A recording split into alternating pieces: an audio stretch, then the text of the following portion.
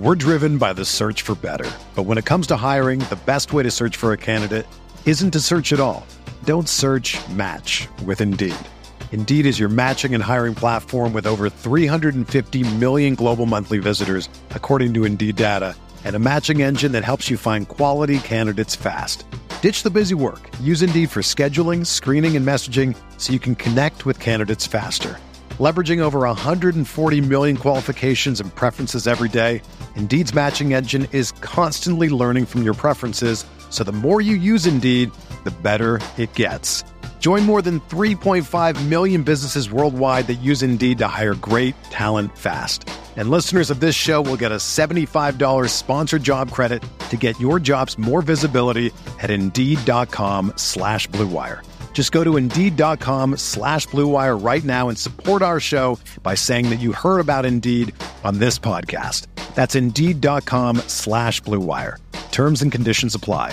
Need to hire? You need Indeed. Whether you're a world-class athlete or a podcaster like me, we all understand the importance of mental and physical well-being and proper recovery for top-notch performance. That's why I'm excited that Unified Healing is sponsoring this podcast. Unified Healing is a new and super innovative global network of wellness centers powered by Energy Enhancement System, or EE System. If you haven't heard of the EE System, you'll want to listen up. This technology promotes wellness, deep relaxation, purification, and rejuvenation. At hundreds of locations across the globe, access to a center is easy and affordable. Interested in experiencing the EE System technology for yourself? Go to unifiedhealing.com/Blue Wire to learn more and find a center near you. That's UNIFYDhealing.com/Blue Wire. No material or testimonials on the Unified Healing website are intended to be viewed as medical advice or a substitute for professional medical advice, diagnosis, or treatment. Always seek the advice of your physician or other qualified healthcare provider with any questions you may have regarding a medical condition or treatment and before undertaking a new healthcare regimen, including EE System. All right, hello everyone and welcome to the Lakers Exceptionalism Podcast. This is your host, Tim. I am recording immediately following the Lakers win over the Grizzlies 128-112. LA dominated almost start to finish, won 3 of the 4 quarters, had over 30 points in 3 of the 4 quarters. Memphis' single quarter of over 38 points came in the second when they were able to turn the Lakers over. LA was playing a little bit sloppy, and we saw a stretch of play where it was Laker frantic possession, not organized, not knowing what's going on, equaling a turnover, and then Memphis getting a run out or just not half court basketball, not organized transition. LA did attack well in transition for a good bit of the game as well. But other than that one stretch there, the crowd getting going in Memphis, Lakers losing their composure a little bit. Other than that, LA dominated. LA dominated this game. Anthony Davis was absolutely fantastic. A defensive player of the year type performance. 7 blocks, 3 steals. He was 10 for 17 shooting, 12 rebounds. He drew multiple fouls on the boards. The Lakers in the first quarter had 6 offensive rebounds. For the rest of the game, they had 4. However, they were drawing foul after foul after foul, crashing the boards and making Memphis need to commit extra bodies and still not being able to get boards without fouls. That offensive rebounding attack against this Grizzlies team that, hey, in our scouting report, this is a team that on the season rebounds well. This group with these players missing the guys they're missing, they don't rebound well. And LA pushed that advantage, and it forced Memphis to have to commit more numbers back to try to help there. That took them out of transition a little bit. When we look at the fast break points, it was 26-17 in the Lakers' favor. The Lakers at one point, when they finished with a 16-point lead, their biggest of the game, they had a 15-0 run. I think it went even beyond that towards the end of the game. 22 points off turnovers. Did a really good job in the first quarter. Good game plan in a lot of ways. Immediately, one big question mark I had going into the game was, how do the Lakers counter Memphis's post help? And like the first play of the game, second play of the game, we saw Vando flash from the opposite dunker spots in the middle of the paint, and AD hit him, and it was a dunk. And it was like, all right, here we go. These guys know what they're doing. They've watched the film. They have a good game plan. We saw the team get into good sets that attacked what Memphis was doing, crashing the offensive boards. They had no turnovers. They were getting block shots, like steals across the board. LA was dominant. In that second quarter, it was that chaos I was talking about. In terms of where I saw room for opportunity in that first half, the Lakers' defense against Jaren Jackson Jr. was not to, at least the game plan that I had laid out that I was looking for. They weren't sending help. They weren't organized in sending help. They were letting him play 1v1, which against AD, I'm okay with. But when you go back, and I haven't watched the film yet, the game just ended. I'll go back and watch the film. We'll have an actual pod around tactics and adjustments and what to look at moving forward in this series. But a lot of those post-ups were against Rui or against LeBron, and LA was playing him to his tendencies, knowing he likes to go middle, pushing him to the baseline, but then not sending any baseline help. And so he was able to get a good number of points. The one guy on the Memphis side that had a really, really good game was Jaren Jackson Jr., 31 points, 13 of 21 shooting, 3 for 3 at the line, 2 for 4 from deep, only 1 turnover, had a couple blocks, had a steal, had 5 rebounds. His rebounding performance, he's not a good rebounder. Aldama's not a good rebounder. Tillman's not a good rebounder. We knew that going into the series. That was part of the scouting report. 4 bigs, these guys are not good rebounding bigs. 4 perimeter defenders, just in general, Kennard, Jones, and Ja are not good perimeter defenders. You can target them. But looking at their team, Ja, he put up 18 points. He had 2 assists. He had 2 assists because the Lakers were able to play his ball screens 2v2. They weren't hedging. They didn't need to, put guys in rotation. And that resulted in him not being able to just spray out to shooters. In ISO, he wasn't getting much, but he was able to get going. He was able to draw fouls. He was having some success. I'll go watch the film and see what his success rate looked like. But during the game, with the Lakers deciding to start Jared Vanderbilt on him rather than the better screen navigators like Dennis Schroeder, Austin Reeves, it appeared as though he was able to get a lot of advantages, especially in that second quarter, then into the third quarter. Set a ball screen, and then Vando's like 10 feet away from him on some of these plays, like totally out of the play. And that's when they were able to generate good offense. But LA made the adjustment, got Dennis Schroeder in the game, and we immediately saw that water shut off for Ja Morant. The ball screen navigation for Dennis was fantastic. Did really, really good work on that end of the court on ball against Ja. Now, Dennis early in the game he got 3 fouls fairly quickly, 2 within like a minute, it seemed like. I'll have to go again check the film. A little over aggressive. The team, there were some ticky-tack fouls called. I don't think this was a good whistle game for the Lakers. Memphis was able to get some favorable calls. There were some that weren't called that could have gone against them. I'm not complaining. Like, it'll all even out. But there were plays that the Lakers were, I don't know. You want to pick your spots better. Once you realize the game's being called that way, I don't want to see fouls 90 feet from the basket. I don't want to see a foul on an elbow cross screen just for an entry pass. You don't need to foul there. The Lakers fouled, I think 4 of their 5 fouls to start the third quarter, I think it was, were non-shooting fouls. It was like dumb stuff, not stopping a scoring attempt, just stopping an entry pass. That's not necessary. So little things like that they could clean up, and they did clean up and were much better moving forward. I thought the adjustment we saw in the second half to putting better screen navigation on Ja, understanding that this is a guy who gets his points from ball screens, and that's what we saw from him. This is a ball screen driven offense. That is the top thing that they do. So gearing up his matchup to defend that, I think, is really important. So that adjustment I thought was key. The defense of Jaren Jackson Jr. in the second half, I'll go look at the film and see exactly when they flipped the switch, but late in the first half and then into the second half, we saw the team do a better job when it came to sending help on post-ups. There were a couple plays where they sent the right help, but the technique wasn't right. Like once Vando was on ball, kind of playing Jackson as if he was going to go middle, kind of leaving the baseline open. And then LeBron came from the high side, or he came from the weak side, but it was also towards the middle. So then you had 2 guys taking away the middle and nobody defending baseline. So just little things like that they can clean up. This isn't a tactic the Lakers have used frequently during the regular season. So I have a little bit of patience with them figuring it out. But once they nail that down, they'll be in good shape. But from a post-offensive standpoint, the Lakers did fairly well. They were super, super efficient operating out of the post. Memphis still limited post-ups at a pretty good rate, but when LA did go there, they were able to have success. The Memphis Grizzlies ball screen offense, from a scoring possession standpoint, looking at synergy numbers in this game, 0.76 points per possession. That's horrendous. You're not winning any games playing like that. Just really, really bad. And that is the kind of defense I was expecting to see from the Lakers. Like, go under, drop, be in that high drop. We didn't see too many plays where Ja Morant was able to get a full head of steam and attack the rim. There was that one play he did, and AD, I think it might have been in transition, AD had great verticality. There was one play he did, AD just took a charge. AD's rim protection, whether it was from blocking shots, just being vertical, or taking charges, was absolutely fantastic in this game. And he just all over the place. Incredible performance from Anthony Davis.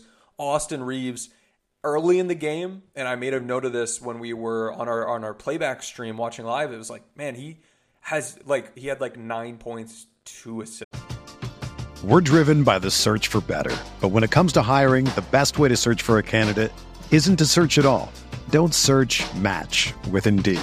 Indeed is your matching and hiring platform with over 350 million global monthly visitors, according to Indeed data, and a matching engine that helps you find quality candidates fast. Ditch the busy work. Use Indeed for scheduling, screening, and messaging so you can connect with candidates faster. Leveraging over 140 million qualifications and preferences every day, Indeed's matching engine is constantly learning from your preferences, so the more you use Indeed, the better it gets. Join more than 3.5 million businesses worldwide that use Indeed to hire great talent fast. And listeners of this show will get a $75 sponsored job credit to get your jobs more visibility at Indeed.com/Blue Wire. Just go to Indeed.com/Blue Wire right now and support our show by saying that you heard about Indeed on this podcast. That's Indeed.com/Blue Wire. Terms and conditions apply. Need to hire? You need Indeed. This to rebounds or something like that. And I was like, his play has been so much better than his box score so far. And then he comes back in the game, and then he puts up like 14 points really quickly, was all over the place, putting the sauce on Jaren Jackson Jr. He just dropped him, and then got that scoop layup at the rim, hit a pull-up 3. The Lakers at one point in the game were 1 for 8 from 3. Reeves had the 1-3. He was hitting mid-range pull-ups. He had the one play. He drew a foul, almost got the and one. Another play where I think he did get the and one. No. I'm thinking of the same play. He didn't hit the shot, but one where he hit a really tough shot through contact where it wasn't called, and he got it anyway. And that's part of when people were asking me pre-series about how will a guy like Reeves respond to physicality of the playoffs. Well, one, we saw some ticky-tack fouls called. Like, they were calling contact. But understand that when you have a guy like Austin Reeves, who, in the phrase we've coined, is playing ethical basketball, when he's drawing fouls, he's still getting real shots up. It's not the second he gets contact, he just throws up junk. He's shooting the ball. And there's a reason, like, when you look at the percentage of shooting fouls drawn for him that are converted into and ones, it is really high. It is way, way higher than guys like Trae Young, James Harden, Shai Gilgeous-Alexander, some of those guys that are really good at drawing fouls, but they're not really getting real shots up on a lot of those attempts.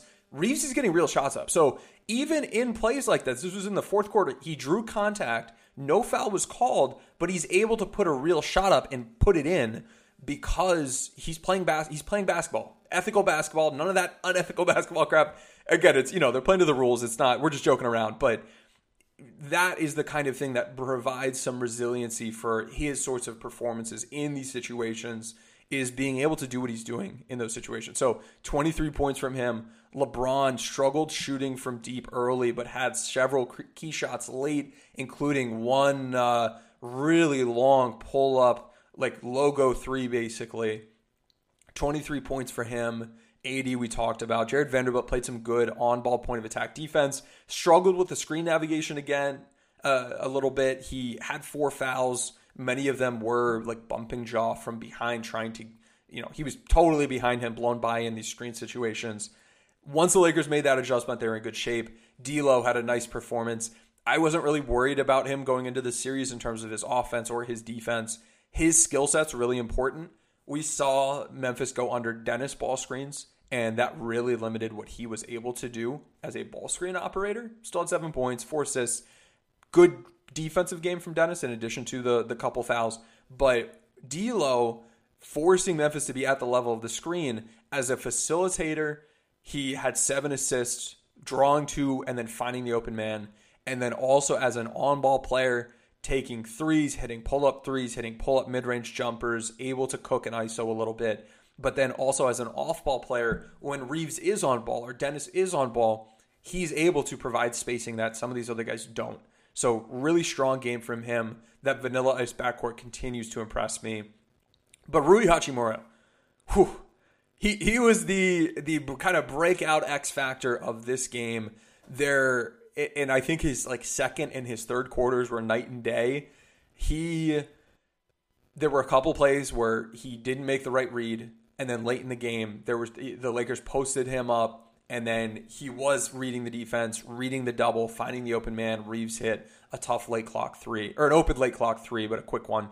That was his 1 assist on the game for Rui. But he was fighting on the boards for all 29 minutes that he played. He was shooting the lights out of the ball, 5 for 6.